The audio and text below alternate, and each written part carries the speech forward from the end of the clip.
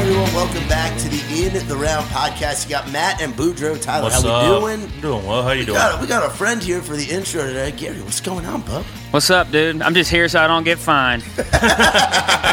Well, we got a cool guest on today. A guest that we had never met before, Tyler. A guy that talked a lot. He was we went out and saw his Mustang. We heard it when he pulled away. About 5 minutes later, like he's a wild dude. His name's Elvie Shane. He's got a song called My Boy that's out on radio right now. But also, real quick before we get to this interview, we got to tell you all about our friends at Trailside CBD Emporium. Our boy Andrew and his team, they can meet all your CBD, hemp, and Delta 8 THC needs, from oils and gummies to those tasty cartridges and that great flower. They have you covered. The carts are in stock, the buds there, all that. Boudreaux, you've been enjoying those CBD products, haven't you? Yeah, I actually did the barbecue sauce with the CBD oil Hey, the other day. there we go. It was really good.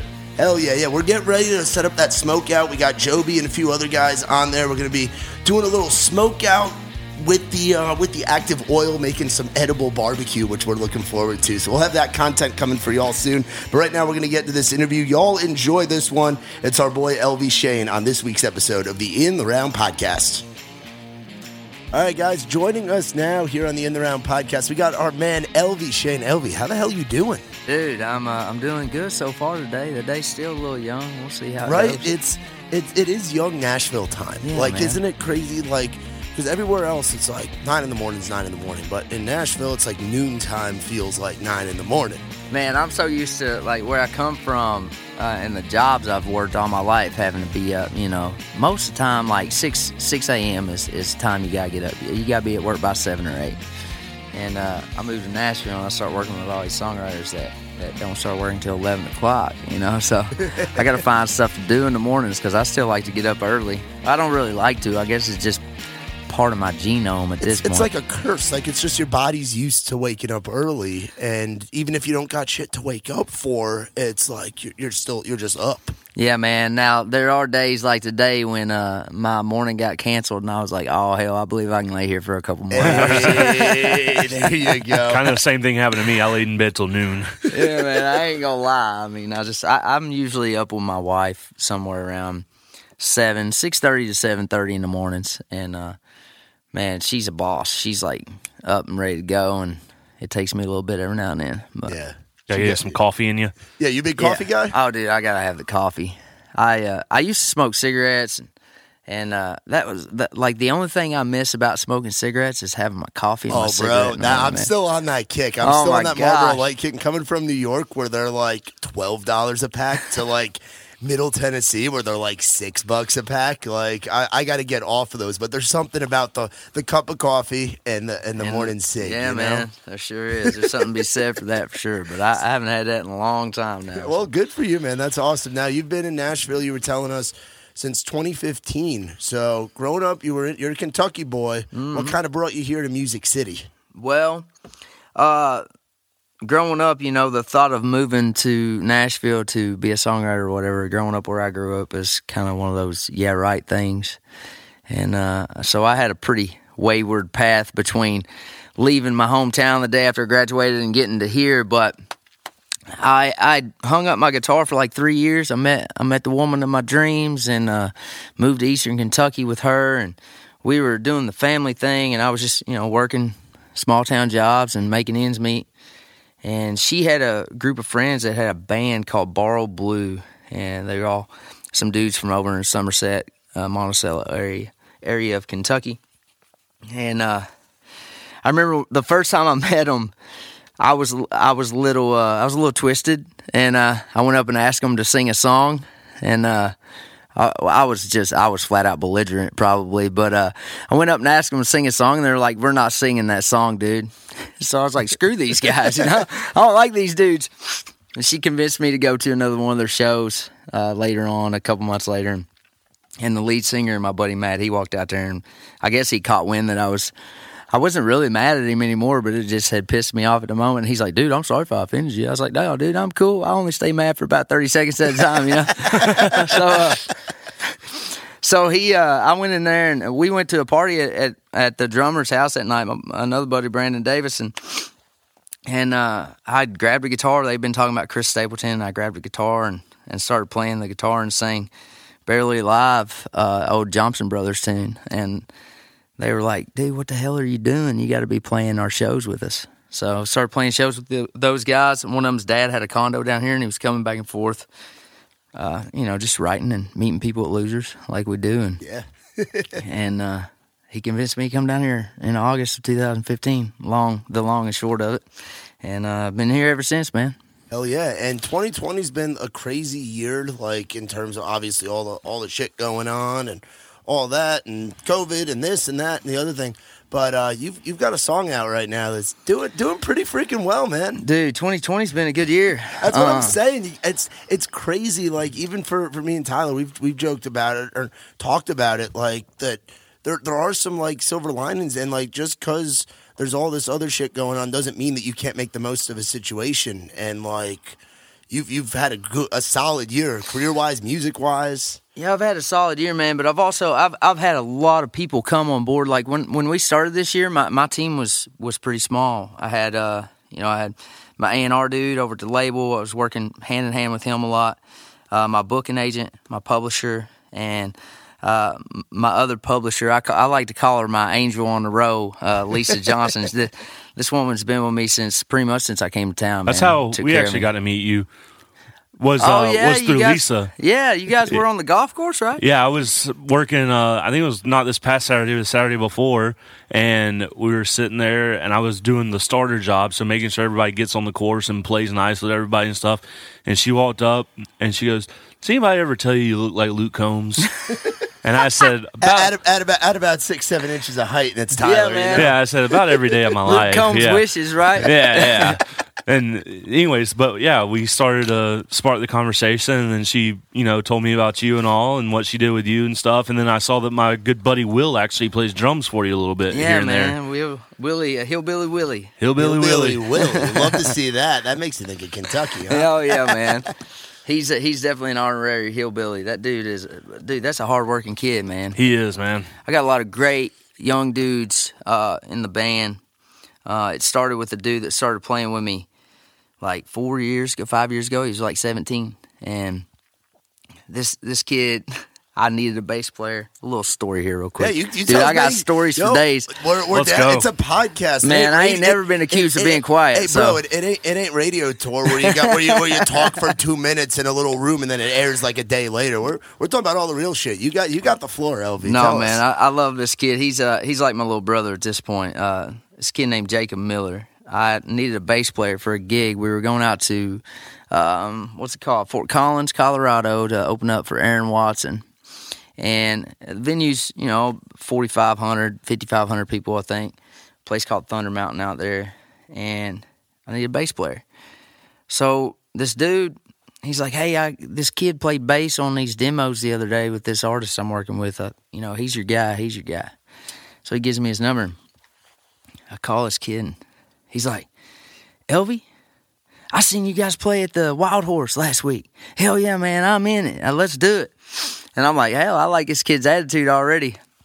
And I tell him where everything's at, and he signs off with, Elvie, I'll fucking be there. And I'm like, oh Lord, this kid is ready, So I show up to SIR and at rehearsal, and I look back at the back of the room, and this dude's back here. He's got his little, P bass or jazz bass, whatever, bright green strings, Dia de los Muertos, like candy school strap, and a little PV amp sitting beside him. It's about 10 inches tall. And I walk in, I'm like, oh Lord, what have I done? So we have rehearsal, and he plays bass like a guitar player. You can pick it out, right? So I'm like, all right, so this dude's really a guitar player, but he's doing it. So everybody's got a story. Every guitar player has a story of where they took a gig playing bass and not knowing what they're doing. That's how I got on the worship team at church. Come on, buddy. So we get through practice, and I was like, man, you did good. I said, but I think you should go home and listen to people like, listen to Mark Hill, listen to Steve Mackey's stuff. Go listen to Stapleton was really popular, with that first record right then. So I was like, go listen to that Stapleton stuff that's hot right now. Listen to his bass player. He's like, cool, man. So 2 weeks, he's gone. practicing. We show up to leave, and kid gets in the van, and it's 21 hours out there with all our stops and everything. And he never said a single freaking word the whole time we were in the van. And I'm just like, damn, this kid is tripping me out, man. We get there, we play the show. He nails it. Sounds just like a bass player that's been playing bass all his life, man. But he's just stiff as a board, scared to death the whole show. And me and my partner, we walk up to him after the show. We're like, man, Jacob, you killed it, dude. But what's wrong? You look scared to death. He said, that was my first show. His first show was for like 5,000 people, man. He sold his guitar and he traded his guitar in for a bass right after he got off the phone with me at a pawn shop. He had never played bass in his life. Oh, boy. So, but now Man, talk about dedication, though. Yeah, dude. That dude's on it. And so he was the first addition to the band. And then Willie came next, Hillbilly Willie. And that dude, like, when he started playing in the band, I would jump on his Instagram and I see him all the time. He's practicing, he's working, he's in the gym, he's taking good care of himself. He's just driven, man. And then with the help of Jacob and Will and Kyle Davis, another buddy of mine that plays keys in the band, we've put together at this point a family that's been through the ringer. Speaking of ringer, was that me? Probably. No, it's all good, man. And there's something to be said for having that family on the road. I mean, you talk about 21 hours and doing it in a van. We're with our crew, and we're usually out. We're 8 guys in a van driving wherever, you know. Man. And you got to be able to have a good hang, you know. There's no rooms for what do you always say? I say there's no extra room for egos. No extra room for egos. Yeah. If you're gonna have an ego, you better be ready to turn right around and be self-deprecating, real quick too. So, yeah, man, it's the brotherhood's really important, and I've always wanted to treat my band. I've seen plenty of hired guns out on the road, and I see the interactions, and I've always wanted my band to feel more like a cohesive unit and a family, and that's what we're trying to build here. 5 years in the making, and I feel pretty good about this group of guys we got now. Hell yeah! So what was the last show that you were able to go out and play? The last show, man. We actually just got done doing like 135 shows.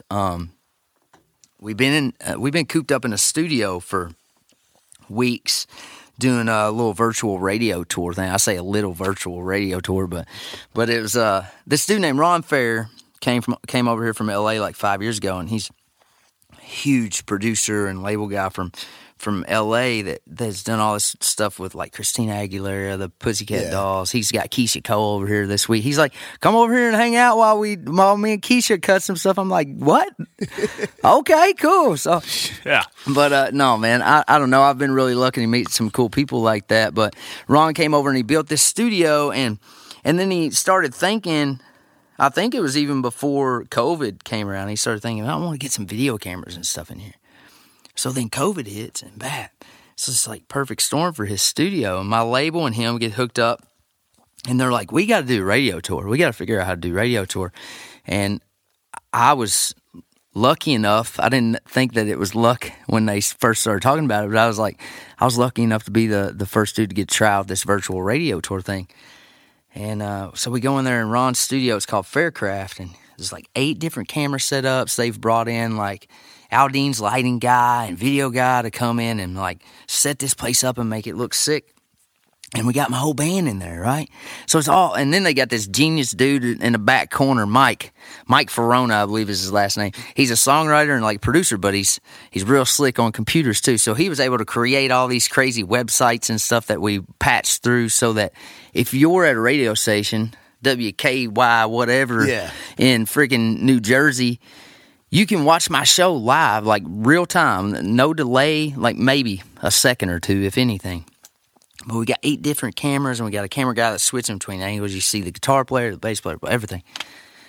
So we do 5 shows a day, 5 days a week for like 6.5, 7 weeks. God. Like that, man. Yeah, it was I thought that was a sketchy idea at first. I didn't think I was going to be able to, like, physically get through it. Yeah.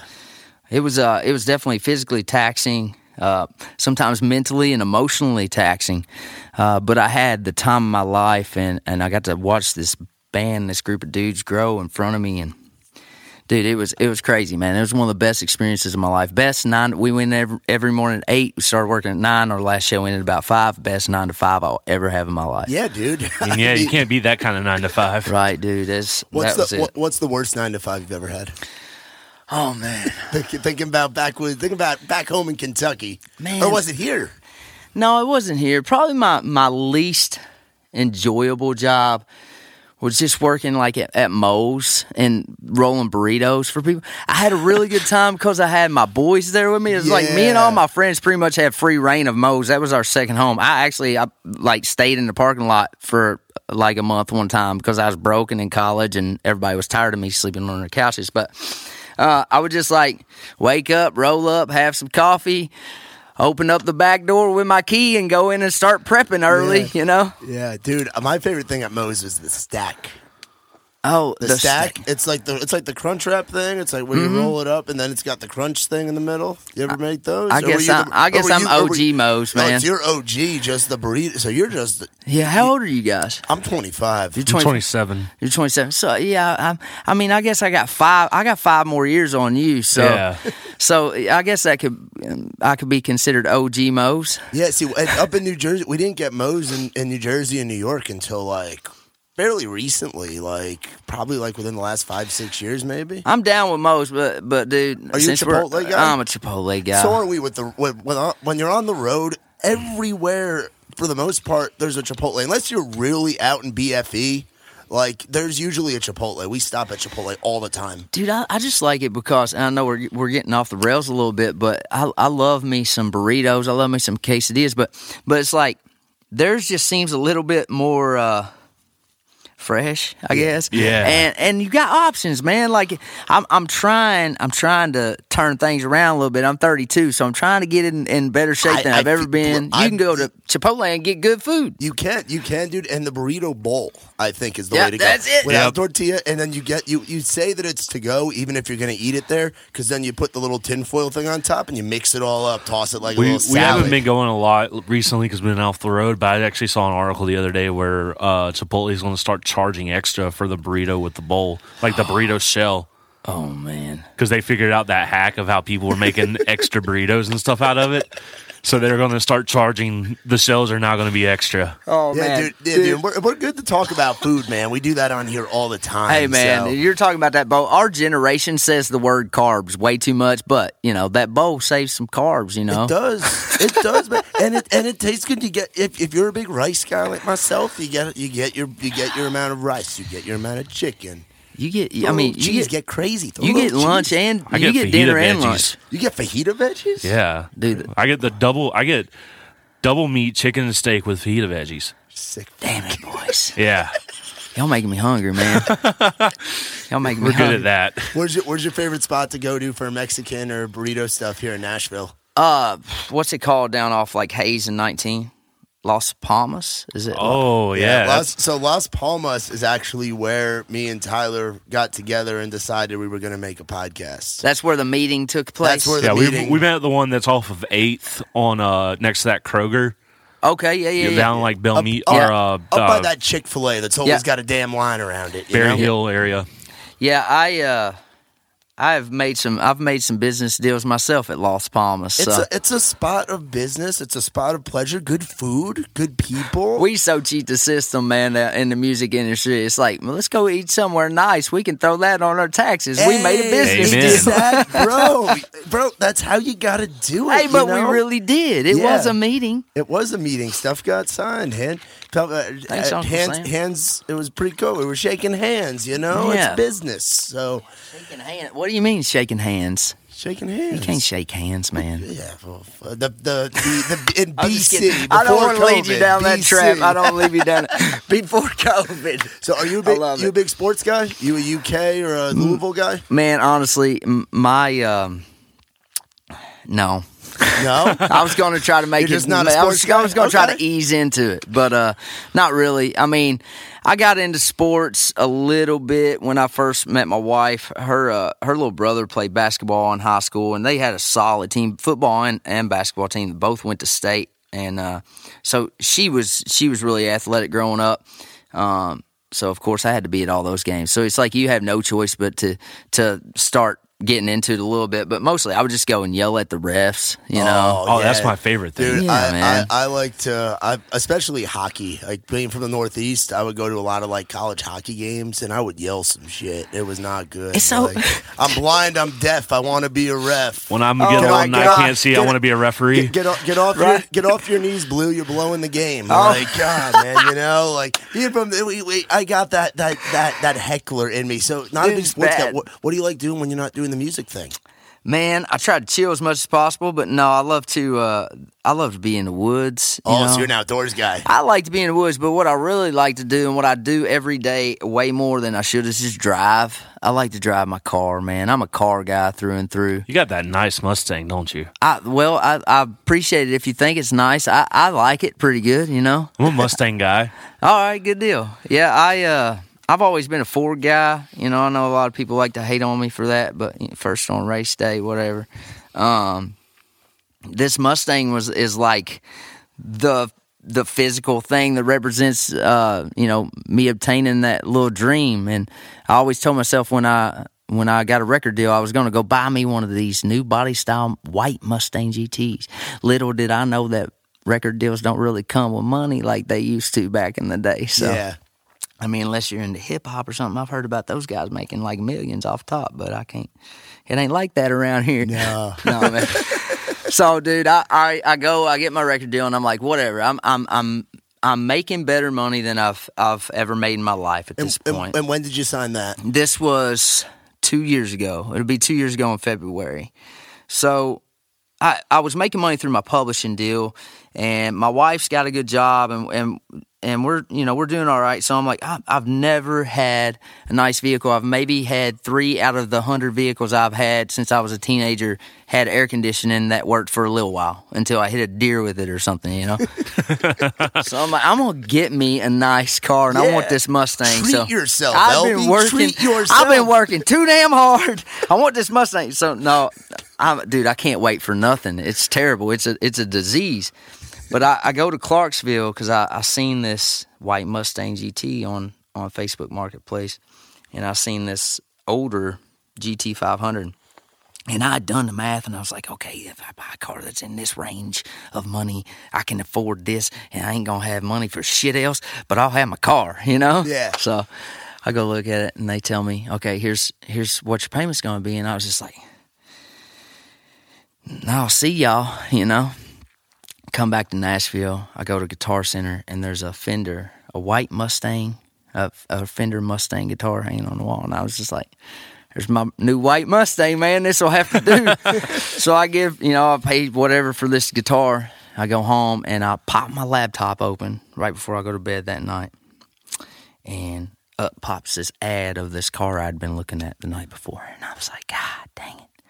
I looked down at my guitar, and I was like, this just will not do. So I get up in the morning, I get a $70-something Uber to Clarksville, Tennessee, and I buy this car and show back up just in time for my write with, I believe I was with Ryan Beaver and Aaron Esice that morning over at Smack. So I show up revving up in my Mustang, just hillbilly wild in the back parking lot of Smack, acting like an idiot.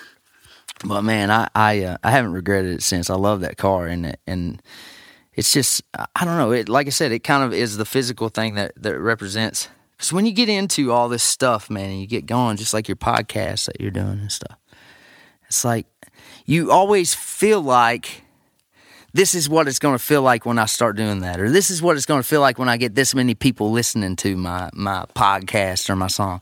But then when you get into it and you've been working so hard, man, it just feels like, okay, there's that milestone. What's the next one? And it's like we never really take time to, I guess I'm guilty of it. I don't know if you guys are. I'm sitting here accusing you of it, but I just figure it's human nature. Yeah, no, it is human nature. It absolutely is, for sure. I mean, there's certain things like when I moved down here, I definitely because for me, the goal was getting to Nashville. I had worked in country radio up in Jersey before I moved down here, and I'm not a musician. I can play Smoke on the Water, like the beginning of Smoke on the Water. I just learned that like 2 weeks ago. And I think it's the coolest thing that I can do that because I do not know. Everybody thought Smoke on the Water was the coolest shit when they first figured it out. I think it's the dopest Come on, man, shit. it's I'm awesome. like, hell yeah. So, but yeah, no, I didn't move down to doing the music stuff, but like now, like you said, as things are starting to grow and whatnot, maybe one day I'll get to that white Mustang level. Like, well, I don't know what my car would be. What was your first car? My you were first talking about all car. these other cars. What was your first Let's talk car? about some cars here because I feel like me and you can really talk about some beers probably. Yeah, man. My very, very first car, I never like to admit this because it didn't have the right emblem on the front of it, but my brother-in-law, back in the day, my sister's like ex-husband, he had this little shitbox 85 S10 with a 2.5 liter and a 5-speed, and it wouldn't do over 45 miles. Dude, so I buy this thing off of him for $500 on credit. I buy this thing for $500 from God, love and it. I got to work on it because, like, the lights don't work, the brake lights don't work, nothing. Me and my dad, luckily, I was pretty handy with stuff by the time I started driving because my dad had a wrench in my hand since I was, like, 6. But I get this truck going, and it's my first experience out on my own, man, in the wild, right? So I'm on my way to Litchfield, our county seat. I'm going to go cruise the loop, courthouse to Taco Bell and back, and I'm gonna squeal tires and shit because this thing won't run but 45 mile an hour, but it'll chirp tires in every gear. And I'm on my way from Caneyville to Litchfield, and I'm coming through this little community in my county called Millwood, and out of nowhere, this thing decides it's gonna just lock up. Back end locks up, nobody's around, just me driving down straight stretch. Back end locks up.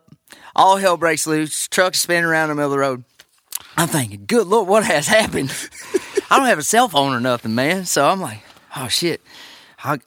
It kind of jumps around a little bit. I get it off the road, and I get out, and I'm just like, look underneath it, and I like check the gear oil because I got my tools on me and stuff, and I'm like, all right, I don't know there ain't no chunks back here or nothing. I don't know what's going on. I got back in it, and it took off just fine. I'll never know what happened in that truck. Anyways, every time I try to say a short answer, I go off on a tangent. But no, dude, that's great. Oh, you are the dream podcast guest because you say a lot of shit. I say a lot of shit. I don't ever say nothing. No. No. You're telling a great story. Tell a great story, man. Dude, you're a hell of a storyteller. I think that explains why you're here doing this music thing as a songwriter and as a country singer because nobody tells stories like country singers. Like my dad was a truck driver. I'm just real full of shit, man. I get it honest.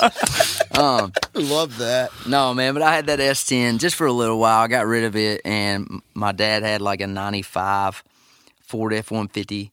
It was, white and red, the farmer paint job. Yeah. And four-wheel drive. I had ran it into a tree when I was like 15 anyway, so it was like he was tired of driving around this busted-up truck that I ran into a tree, and I got it, and I should have kept it. But then, I seen a little Ford Ranger that had some 17s on it and was lowered and it needed a primer job. Jumped in that thing. Dude, I hit deer in that Ford Ranger like 3 separate times. Like, how'd the truck do? Well, me and my dad had to put a whole different front end on it twice. God. Yeah. And then I had to put a bed on it one time. Yeah, that truck went through hell. And then my buddy Brock Decker bought that truck and went and put a slick paint job on it, burnt orange, and put some like 19-inch wheels. It was a cool little truck after they got it away from me. I got in trouble for all the shit that I left under the seats. I remember that. My boys I sold it to there. Well, I sold it to a couple other buddies, and Brock got it from them, but they were just like, dude, there's moldy donuts in here. Oh, man. You a Krispy Kreme guy? Is that where you're getting your donuts from? No, man. I like the little gas station powder donuts. You know? Oh, man, a moldy powder donut. Bad, man. Shit's got to be yellow. They were mad at me. Oh, dang, dude. I've had a lot of cars on, man. What? Give me a beater story. So my first car was an '88 Bronco 2. Oh, cool, man. And my grandpa was driving it home because I had yet to really get my license. He bought it like right before I turned 16. And on the way home, he blew out the transmission seals in it. So we fixed the transmission, but it had an oil problem. So, like, it would just randomly lose oil pressure. So, like, there'd be multiple times. I had, like, a little, like, Nokia, like, pay for the minute phone. And, like, I'm a Walmart special, baby. Yeah, I'm in, like, South Alabama where there's hardly any service anyway. So, basically, like, I'd lose oil pressure and, like, have to, like, walk, like, a half mile and find self-service. Call me, like, hey, we lost oil pressure. Like, come pick me up. What would you have to do to get your oil pressure back up? Was it losing oil? Yeah, it was losing oil, it would lose pressure, and then, like, the gas gauge didn't work, so there'd be times where, like, all of a sudden I just ran out of gas, and you're like, well, here I am, so bring me some gas, please. And then kind of the same thing, though, where I transitioned out of that, and then my grandpa had an old 1990 F-150, the 5.8-liter V8 with the extended bed, dual tanks, all that kind of stuff on it. And I drove that truck for forever, and I love that truck. Yeah, 351. That was the 351, I think, the Windsor or whatever. That motor was around for a long time. They're about to come back with a pushrod engine. Ford is like a 6.2 or something that they're going to put in the Mustangs and the pickup trucks. Hell yeah. And then I went through what I call my hoopty phase. I had a hoopty phase. Where I went through like a 1990 Buick LeSabre. Is hoopty politically correct? Who cares? We'll see. And I had like a 1998 Oldsmobile 88 that had like, both of them had purple plush interior. Yeah. I'm going to find it because I had a 1980 Mercury Monarch, a red one. Yeah. And I had 20-inch 5-spokes on it, and I was bebopping around Bowling Green just like I put was 12s in the back of man. Like, yeah. God, yeah. I don't have necessarily a beater story. When I first moved down here, though, it was actually the night that I moved down here. So I don't drink anymore. I've been sober for 4 years. That's good, man. Dabble within the greenery, do all that fun stuff. But so I was DD, and we had to go and pick up this kid, Jacob, who I'd never met before. I drove 14 hours and then we had to go pick this kid up from a bar in Spring Hill. Call him our residential redneck. Yeah, he's like he's red, man. He's red as hell. But he had this old truck. I forget if it was a Chevy or a Ford, whatever. The speedometer on it or nothing worked on it, so you could tell the speed. He had a Garmin like plugged in, and that's how you had your speed. Yeah, with your GPS. I've had a couple of those. With the GPS. So I've had a couple of those. One light didn't work. I had to drive this thing, and I was a little got my Willie Nelson on. So I just moved here. I'd never driven an old truck like that. I had to drive it like 3-4 miles down the road. That was with a drunk Jacob saying, "You got to do this. You got to do this." He's cranking. You got to do this. He's pulling. Yeah, with a big old wad of Copenhagen in his mouth, dude. I got used to Tennessee real quick, you know. Oh, that sounds like the Tennessee I first met. One of my favorite things is my old Oldsmobile. The driver's side door wouldn't open from the outside. Oh, man, we've all had one of those. And that's so, a pain in the but ass. to even open it up, like half the time it wouldn't open, but to open it up, you had to like hit the passenger side unlock button once, twice, third time, hold it for 3 seconds, and then it would open. Or you just crawl through the passenger side. Yeah. But that thing had like no headliner, and it got to the point where I literally had to take a bungee strap and like bungee the doors together so they would stay closed in the back. Like it was... Anytime you got to get bungees out, you know. Yeah, you got a beater. I was in college, so like, Dude, you had the one, though. You had that one truck you said would run out of oil pressure. So yeah. I had a 69 C10 I'd bought off this dude for a few $100. It was a piece, man. It was beautiful trucks. 250 inline 6, 3-speed on the floor, long bed, 2-wheel drive. This thing was a piece of shit. But it was kind of cool because it was such a piece of shit. So I'm like, all right. I'm going to drive this for a little while. I still had my little Ford Ranger, but I was like, I'm just going to beat around in this little beater truck and put some white walls on it or something and slam it and whatever. And I was on my way home one night on the WK Parkway from Litchfield and loses oil pressure. Well, it would drink a freaking quart of oil for every 5 miles you drove it. Yeah. So I don't know what to do. I did have a cell phone at this point, so I call Speedy, who's this cop in my hometown. Or I think maybe I called the actual sheriff's department and was like, hey, I'm broke down on the parkway between Litchfield and Caneyville. I need some oil for my truck and I can drive right back home. So this is where Speedy comes in. Speedy had written me my first ticket. I ran Speedy and this dude named Kingfish, another dude from my hometown. I ran them off the road on my way home in the red and white pickup truck. And I seen that I ran them off the road coming around a curve. And so I was like, well, they're in the ditch. I can make it to high school. They'll never know who I was. That's some Dukes of Hazzard shit, Man, there, it was Elvie. stupid is what it was. So I take off up this 54, and I don't know how we got here, but I love it. Speedy. This is Speedy. Speedy. So I get up to Ray Pretty Road, and I cut across, and sure enough, there's a car stopped. There's a train coming, and I'm thinking about this car in front of me. I'm like, you idiot. Do you not know that there are cops after me? Don't worry about this train. Put your life in danger and get out of my way, you know? So I'm sitting there, I'm just like, oh, God, maybe he won't show up. And then I hear, pull that mother over. And I was like, oh, no. That sounded like a bullhorn. Well, Speedy has done pulled me over, dude. I'm like, this is my first ticket, so I'm scared to death. He pulls me over. He knows my mom and dad. He's like, man, I got to write you a ticket. Kingfish was in there. You almost made me kill him. You know, he's in the passenger seat. So he writes me a ticket. I work at a shop. I had to, work on their cop cars, too. Anyways, all right, get back to the story. Speedy shows up, and I'm like, oh, no, it's you. He's like, at this point, we're cool. So he gets me in his cruiser front seat, takes me to Walmart. We get some oil, and we're on our way back, and he's got all, everything's on inside this cop car. I've never been in a cop car before, and I'm like, this is cool. And this car pops up over the hill ahead of us, and he goes, ooh, you see that? And he pointed, and it says 81 mile an hour, or it says 81. And he said, that's a radar. And back then it was 65 mile per hour speed zone everywhere. And so he looks over at me and says, you want to see somebody's asshole pucker up real quick? I was like, I don't know what that means, but I guess. Oh, so, hits every button on that thing, and lights come on, everything comes on.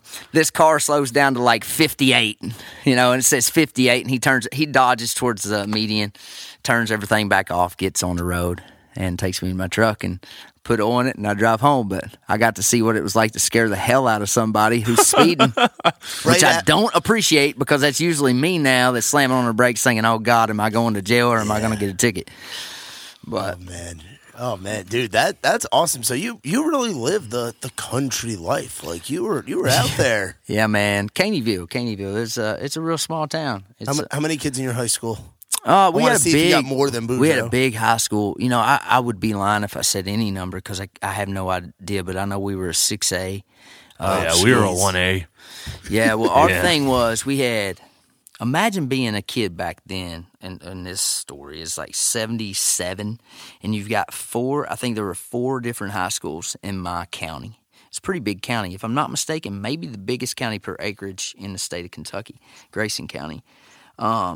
We had, I believe, either 3 or 4 high schools, and they all consolidated into one high school in the 70s. Could you imagine the fights and the bull crap that you would have to go through? Yeah, all those rivalries. Yeah, dude, because you had, Litchfield had a couple schools, and Litchfield's kind of like the equivalent of the city where I come from, but it's a small town, And then you got Caneyville and Clarkson, and we was holler boys from Caneyville and Clarkson. We was rough, So throwing us in the middle of these people who grew up pretty much in a different culture in Litchfield, but all those schools came together and consolidated back in the 70s. So it was a pretty big community there, in the high school. I would say I probably graduated with 300 people or so. I don't know. Yeah, we had 300 people, maybe K through 12. Oh wow. I'm up in New York. We had two high schools in my one district, and we each graduated 400 kids. We each graduate 400 or 500 kids a year. Really? So that's New York. I grew up 30, 40 minutes outside the city. So there's people you probably didn't even really know in your high school. Absolutely. Yeah. Wow. There's people in my hometown I don't know. I mean, there was a lot of people in my school, but I think I knew everybody. Yeah. I definitely knew everybody. Or at least knew everybody that came from. Boudreaux knew the lunch lady. Boudreaux knew the janitor. He knew everybody, I'm sure. I'll put it this way: I knew if there was somebody new walking down the hallway. Yeah, I might not know and talk to everybody, but I tried to talk to everybody. Man, I tried to be a social butterfly. I knew some of them didn't like me too. That was fun a little bit. Go to the side of the gym you're not really supposed to. You're not welcome here. Oh, yes, I am. Sounds like I'm going to make all your friends think you're my friend. So what kind of music were you jamming to in high school?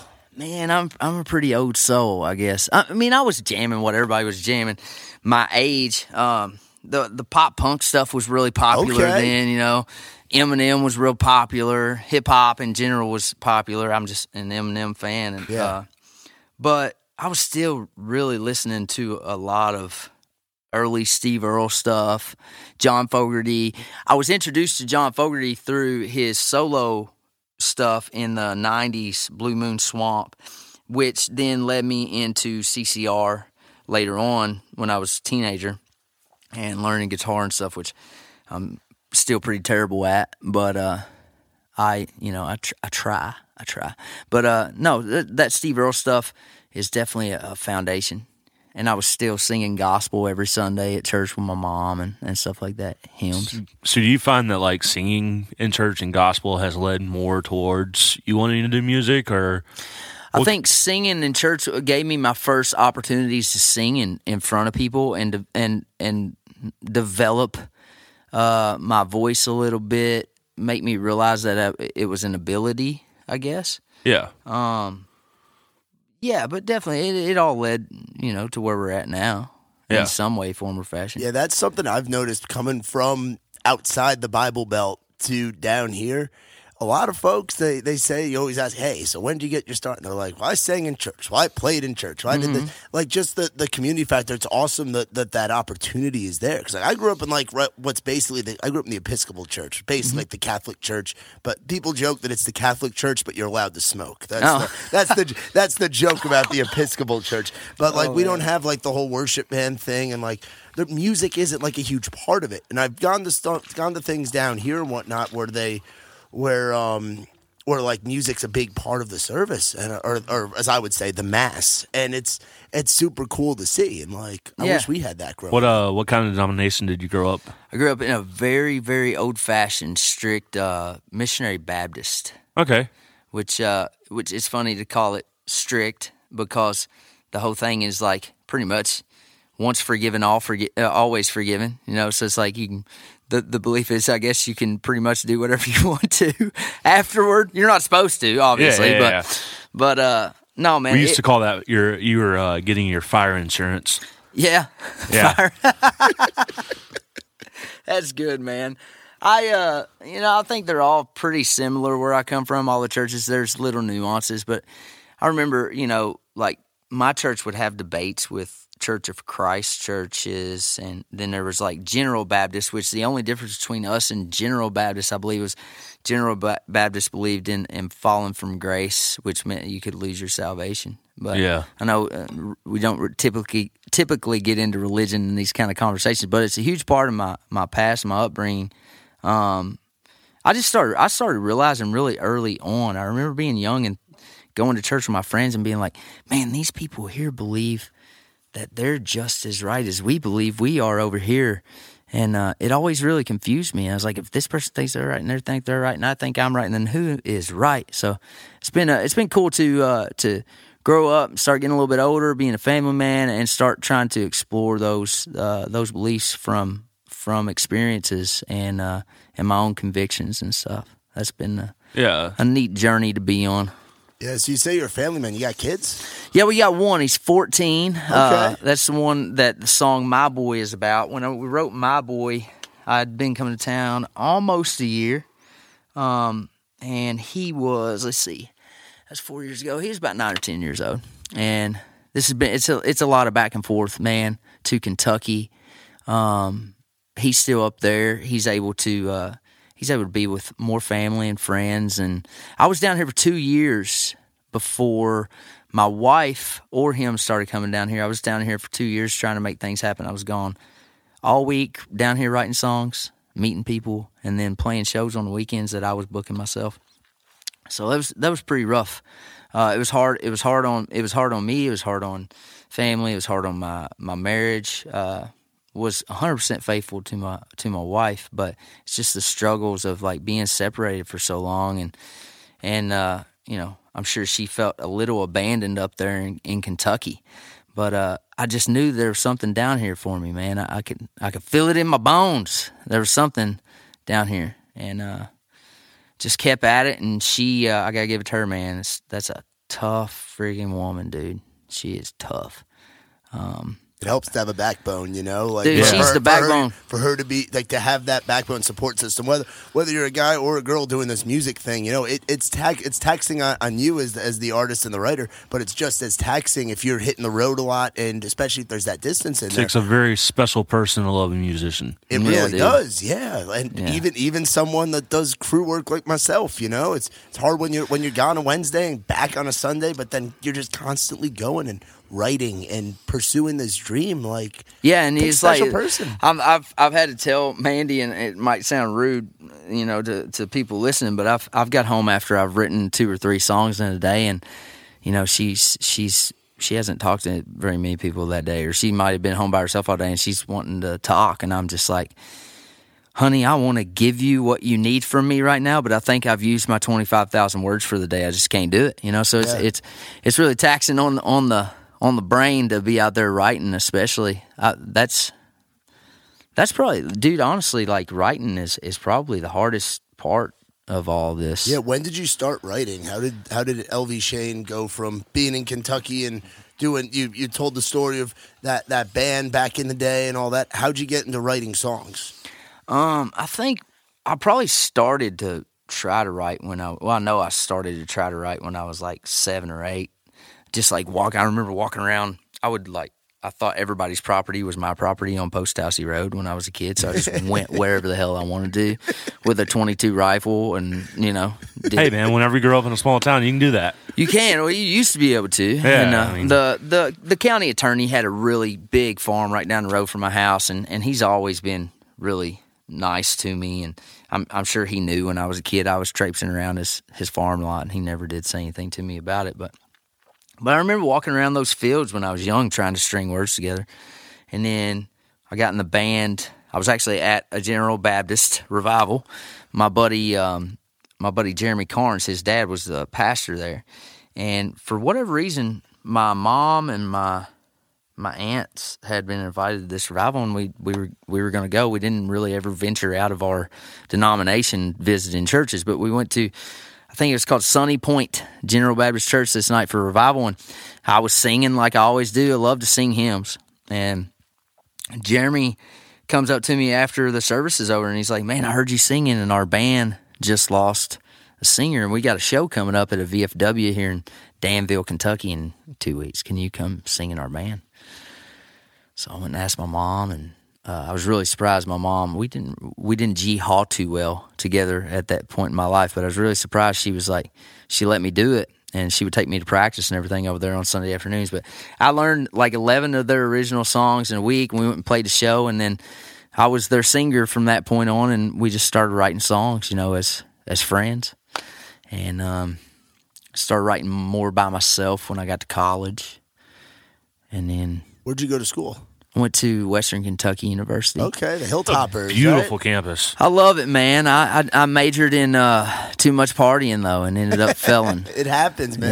Yeah. It happens. I went for creative writing and English literature, and it was definitely some monumental years in my life. You know, I met a really cool professor up there by the name of Rick Thompson. I think he's still teaching up there, but he really, I don't know, where I felt like other people had always tried to get me to chill out a little bit, he kind of pushed me to be more vocal about those things and be a little risky with my storytelling and stuff, and a little, I guess, a little more vulnerable. And yeah, so that was cool. Through him, he might not know how much he had an impact on my life as a writer. I don't know if he does or not. Maybe if I get a chance, I'll tell him one day. But yeah, I entered some writing competitions and stuff, and won up there, and he was just always real cool to me and pushing me to do better. So I did get what I needed out of college, I feel like. Yeah. That's what matters, man. Yeah, you know? man. I mean, I got that and a lot of debt, so I didn't need that part. That's college for you right that was there. Stupid. I had for the most part, I had it paid for after my first, because I got on the dean's list, and I got some kind of scholarship thing. It was the first time I'd ever done good in school since I was in like 4th grade. I was like, hell yeah, I'm killing this shit, man. And then I was like, oh, but you mean I can still borrow money? I ain't never had money. Yeah, I'll take that too. Oh, no. Yeah, man. Wormhole. Yeah, so what was your first experience writing here in Nashville like? Because you mentioned publishing. You have a pub deal currently, and like, how's that experience been? Yeah, so I was talking about all those guys earlier, and RJ Romeo's guy, Romeo Entertainment, they've been around for a long time. They started way back in the day. I think his grandfather started the company working with the circus and stuff, and it's transposed over into this talent buying agency that buys talent for fairs and festivals all over the United States and helps build festivals and everything. So I've got to be a part of some cool things through him, but it's such a cool venture to have him on board as a publisher and be an award-winning talent buyer. I came down here, like I said, in August 2015 with my buddy Matt Cooper and started writing with some people he had been meeting at the bar. And Losers, if I don't know if that's the place to go anymore, but when I first came to town, you went to Losers every day after you write to meet other writers. Yeah, and it's still Losers or Red Door now. Still, yeah, same thing. That's good, man. It's a good program. It worked. Yeah, I went off the rails a little bit every now and then. Spent too much money at the bar, but it paid off, and I met some guys that I started writing some great songs with. My very first write in town was with my buddy Matt Cooper and a guy named Nick Columbia, who's also a co-writer on My Boys. So we wrote a song called Whole Pie, I believe. Might have been our first co-write. And it's WHOLE. For whatever reason, when I say that, everybody thinks I'm saying I hope I something. Whole pie. Whole pie. It's that hillbilly. I was gonna say it's your country coming out. It's okay. A lot of times, like I'll say something and Matt will be like, "What are you saying?" And I'll have to spell it. He says "wandering" and it sounds like "wondering." Like yeah, my Instagram is just a wandering Tyler. Yeah, wandering Tyler. But it sounds like he's thinking, not like he's wandering. I get it. I'm learning to decipher. We're just not as distinguished, man. Yeah, man, it's that hillbilly speech impediment. Yeah, dude. It's a real thing, man. It really is. It's bad. It's a curse sometimes. Yeah, like I get called out for boomhowering people all the time. Boomhowering? What's that? Man.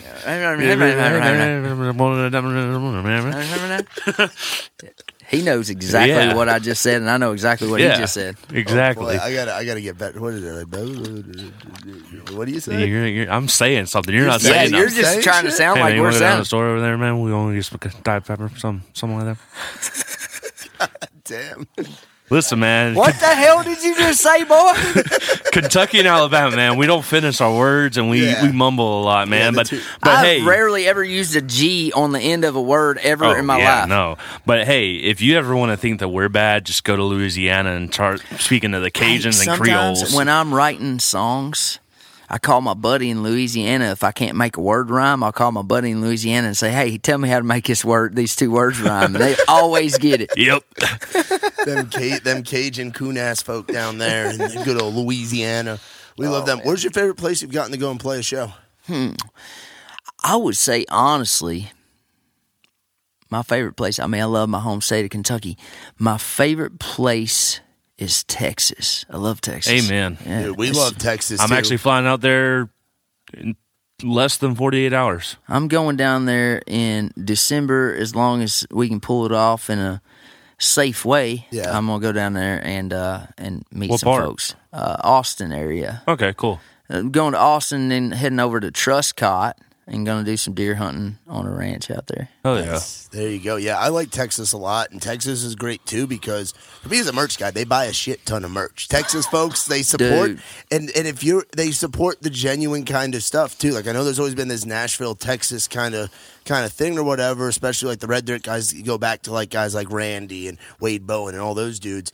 And but I mean that's starting to go away a little bit. But Buc-ee's, I know you've been to Buc-ee's if you've been to Texas. You haven't been to a Buc-ee's yet? No. You got to make that. It is part a of your magical thing. land. So it is that you will spend way too much money at. Okay. It is the best spot. If you're ever on the road and you're in Texas, there are talking about possibly, I think, putting one in Tennessee. No, not Tennessee. Or They're in Alabama. They're putting one in Birmingham, a little bit east of Birmingham. What is this Interstate. magical Buc-ee's? So it is a magical buggy. I like that. So it's a gas station that truckers are not. Yeah, but they get the breakfast tacos. Is that it? They got breakfast tacos. They got brisket. It's the they got size of a Yeah, the Walmart. barbecue place in Yeah. the gas station. Bro, I have. Bro, it's like the size of a Walmart. Dude, they're amazing. I know exactly what you're talking Yeah. about. I forgot what they They were got called. they got the beaver. Yes. The beaver logo. And they got these amazing breakfast tacos. Yeah, They're dude. so good. They are amazing. The first time I ever made it to Texas, I'd been up for like 18 hours driving. And I remember getting gas there and getting like these two, I can't remember what kind of tacos they were, but I thought they were the best tacos I'd ever had in my life. Dude, kolache's there too. Have you ever had a kolache? Well, what the hell is a kolache? So basically, like, think of like taking a biscuit and then putting meat in it and wrapping it around And then cooking it.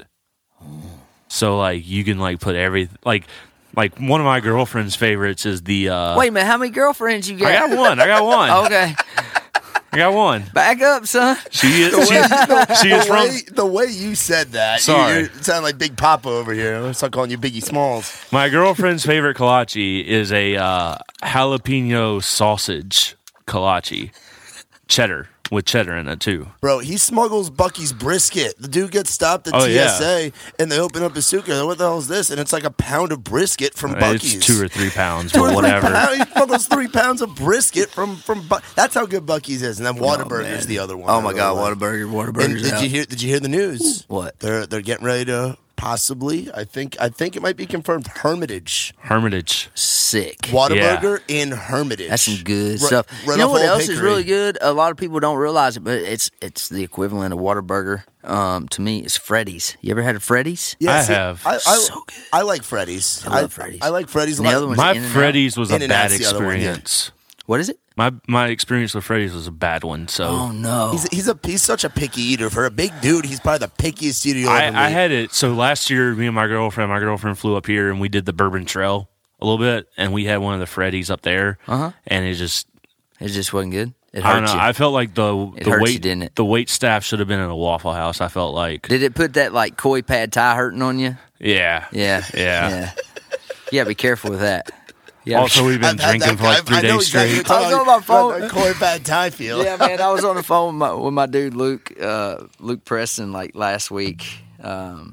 He's like, "What are you doing?" He called me one night and I said, "What are you doing?" I was like, "I'm eating some pad thai." He's like, "Oh, where'd you get that?" And I was like, "Koi." He's like, "You ever had it before?" I'm like, "No, man, it's pretty good." He's like, "Yeah, it's real good today." He said, "Wait till tomorrow." We'll see I that was like, tomorrow. "Oh, no." Yeah. God, He called me the next morning and I was like, "Got me." yeah. That's how you What know a you went shitty to- conversation. Hell yeah, man. So what do you got going on? So you said going out to Texas. What do you got the rest of what we've got left of 2020? We don't have a lot left in 2020, or even for 2021, what do people got to look forward to? I know you got the single out now. What do we got going on? Dude, so we got the single out, and I was super against putting My Boy out as my first song. Really? Yeah, that song's been around for a while. So, a lot of people, it's new, but I've been singing that song for 4.5, 5 years now, and which I still knew I wanted to sing it. But a lot of this stuff that we've put together, every other song that's on this project that's going to come out has been written after February of last year, after my record deal. Up to that point, I was always writing songs with my boys. We were always just trying to write good songs and hoping maybe we could get a great song in there, one day. But after the record deal, I came to the realization, well, I kind of got slapped in the face. I went in for my first, in a good way. I went in for my first meeting with the A&R staff and John Loba, who had signed me over there at BBR, and they had just done this merger with BMG. It was a really cool time to be signing over there because everything just seemed like it was growing. They were getting a new building and super exciting. But I went in for my first meeting, and they were like, "Elvie, we feel like you got one song, man." And I was like, well, I feel like, I didn't say this obviously, but I was like, I think y'all are full of shit. I feel like I got plenty of songs, And that was just, again, no room for ego, right? So Yeah. I was on the bus with no room for ego in that moment. Just didn't realize it yet. And I got back home and I thought, man, I've never had an opportunity. I'd been in a duo with one of my good friends for a little while, and I'd just been trying to kick around any opportunity that would come around. And I got home from that meeting, I was like, I've never had an opportunity such as this one to really try to hone in on who I am, what I want my sound to be. Like, this is it. This is what they want me to do, is find that. So kudos to the team over there at BBR, and to Chris Poole, my A&R guy, who was pretty much fresh meat at BBR. He just got signed on over there as A&R with Sarah Kanabe, heading the A&R team up over there. And Chris really pushed me, man, to get some stuff that we would be proud of. He's been a really big part of this music that y'all are going to hear. But I say all that to say this. 2020 happened. We've been working so hard on this record, and a lot of this stuff is definitely very raw. So is it a record or EP? TBD, man. TBD, okay. Yeah, Copy that. I'm old school. I love records, but it's so hard to keep people's freaking attention right now. Yeah, dude, absolutely. And that, that's why, so COVID happens. I've got this project ready. I was ready to put an EP out, I thought, at that time. And then tour the EP. Yeah, put it I out wanted to do tour, that. Yeah. I wanted to do that, but then when COVID happened, I'm like, and then it's like all this social unrest, all the election BS, all the racial tension going on. It was just like there was so much negativity in front of my face every day. And I thought one day I was like, my team had been adamant about putting My Boy out, and I really wasn't fighting them. I was just like in the back of my head worried about it. And I was just finally one day I was like, man, you know what? There's not a better time in the friggin' world to put this song out. And maybe, just maybe, we can cut through some of the BS. There's a lot of things that people need to be paying attention to right now and paying real close attention to, but there's a lot of bullshit too. And I just wanted to cut through the bullshit and distract people from that part of it for a few minutes at a time. And, man, that's what the song's doing. So it's cutting through. We're getting an amazing response from people on social media to people on radio. Have you had any fans that have like hit you up and been like, "This, thank you for writing this song"? Because it seems like one of those songs where it's really going to hit home for some folks, like it did for you. Yeah. And you wrote it. Yeah, dude. I take time every day to answer multiple people on Instagram.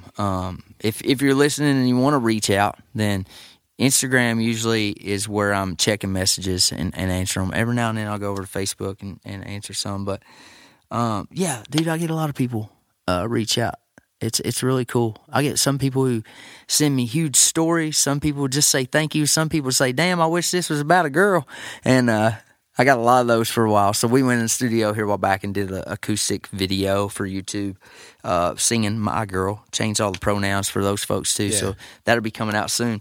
But no, man, I love the way things are going. I don't see any point in putting another song out right now with this song doing so much and affecting people the way it is. I don't want to distract it in the least little bit. That wasn't always how I felt, but that's how some members of my team have felt for a while. And I believe they're in the right thinking that way. With this particular instance, I'm not saying that people that are putting all their music out right now are wrong. I'm saying for our particular situation with this song, it's working, and we'll put more music out when we've got a bigger following and the time feels more appropriate.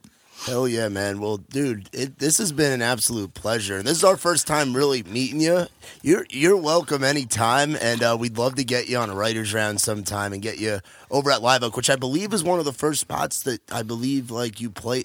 Hasten from Live Oak was saying something. What was it? About Hasten, who owns Live Oak, was saying something about how you had gotten up and played My Boy like right when you guys had first released it. Yeah, so we had just released it. I was in Murfreesboro doing a TV show thing called Jimmy Bowen and Friends, and Russell Sutton called me, and he was like, hey, man, I go on to Live Oak in 30, 45 minutes. Why don't you stop by and sing My Boy with me? And I was like, dude, it's perfect. I'm on my way home. I got to go right by there anyway. So, yeah, I popped in right after we released it and played it. But, yeah, I'd love to do that, man. I've had a good time with you guys. This is awesome. pretty sure this is the first podcast I've ever done in my life. There we go. And so we know you didn't bring a guitar with you. We got quite a few sitting here. You want to play? Would you mind playing a tune or two for us? I wouldn't care a bit, buddy. Hell yeah, awesome, man. Well, thank you guys for listening, Tyler. Another one in the books. Yeah, man. Yeah, and as always, guys, make sure you check out our boy Elvie Shane. He's got that big hit out right now, My Boy. It's a song that it's going to make you feel a certain type of way. It's a special song. Go out there, stream it, request it at your local radio station. Do what you got to do. Follow him, Elvie Shane Music on Instagram. That's it. Pretty much everything is at Elvie Shane Music. Hell yeah. Y'all go check him out. And make sure you guys follow along at In the Round Podcast on Instagram, In the Round on Facebook, In the Round Pod on Twitter. Leave a rating, leave a review. 5 stars only, baby. Let's go. 5 stars, baby. And 5 stars. As always, shout out to our friends at Trailside CBD. Hop on there. Use the promo code ITR. 20% off your CBD Delta 8 THC and hemp oils out there. And also shout out to Whaletail Media. Now, without further ado, it's our boy Elvie Shane with some tunes for y'all. You've been listening to the In the Round Podcast.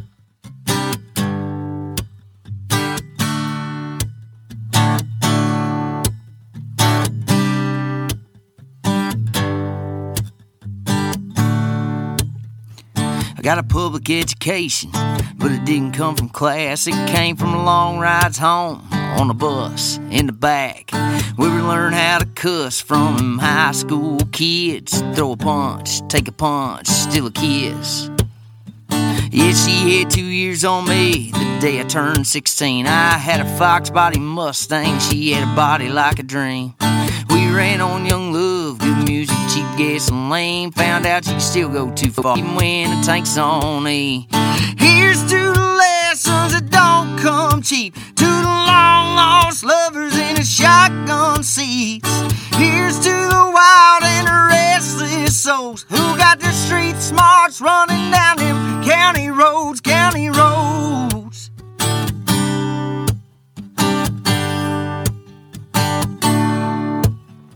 That wrench in my hand sure put a wrench in my plans, but Daddy said good help was hard to find. I guess I stood her up on too many Friday nights. She ended up in the truck with a buddy of mine. Yeah, here's to the lessons that don't come cheap, to the long lost lovers in the shotgun seats. Here's to the wild and the restless souls who got their street smarts running down them county roads, county roads, county roads. Here's to the hurt from that first hangover, had us all swearing we forever stay sober. Here's to the scrapes and the dents and the scars on our boots, our cars, our reckless hardship. Here's to the lessons that don't come cheap, to the long lost lovers in the shotgun seats. Here's to the wild and the restless souls who got their street smarts running down them county roads, county roads, county roads, county roads.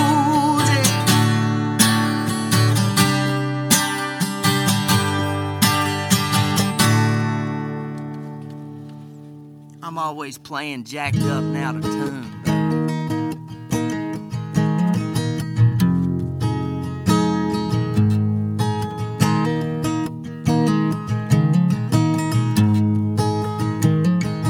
He ain't got my smile, that don't bother me a bit.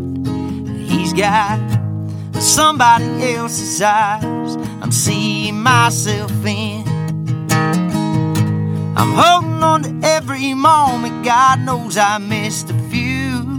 The day we met I knew I had some catching up to do. He ain't my blood, ain't got my name, but if he did I'd feel the same. I wasn't there for his first steps, but I ain't missed a ball game yet, and that ain't ever gonna change. I can never walk away. Yeah, he's my son and that's my choice. He ain't my blood, but he's my boy.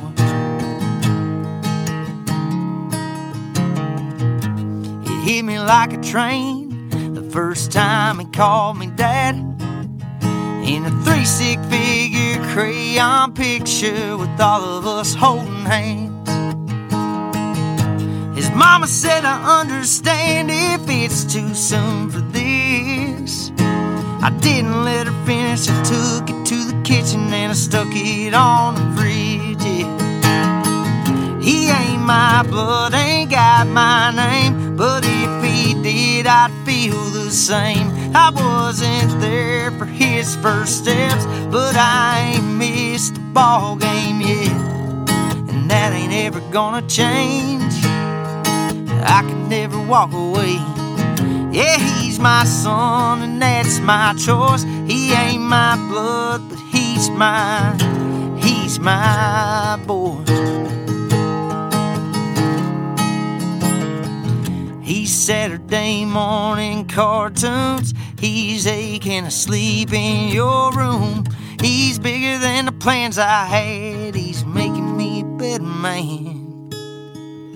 He ain't my blood, ain't got my name, but if he did, I'd feel the same. I wasn't there for his first steps, but I ain't missed a ball game yet, and that ain't ever gonna change.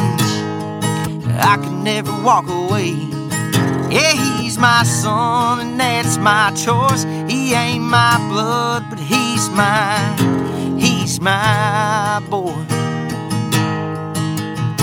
Yeah, he's my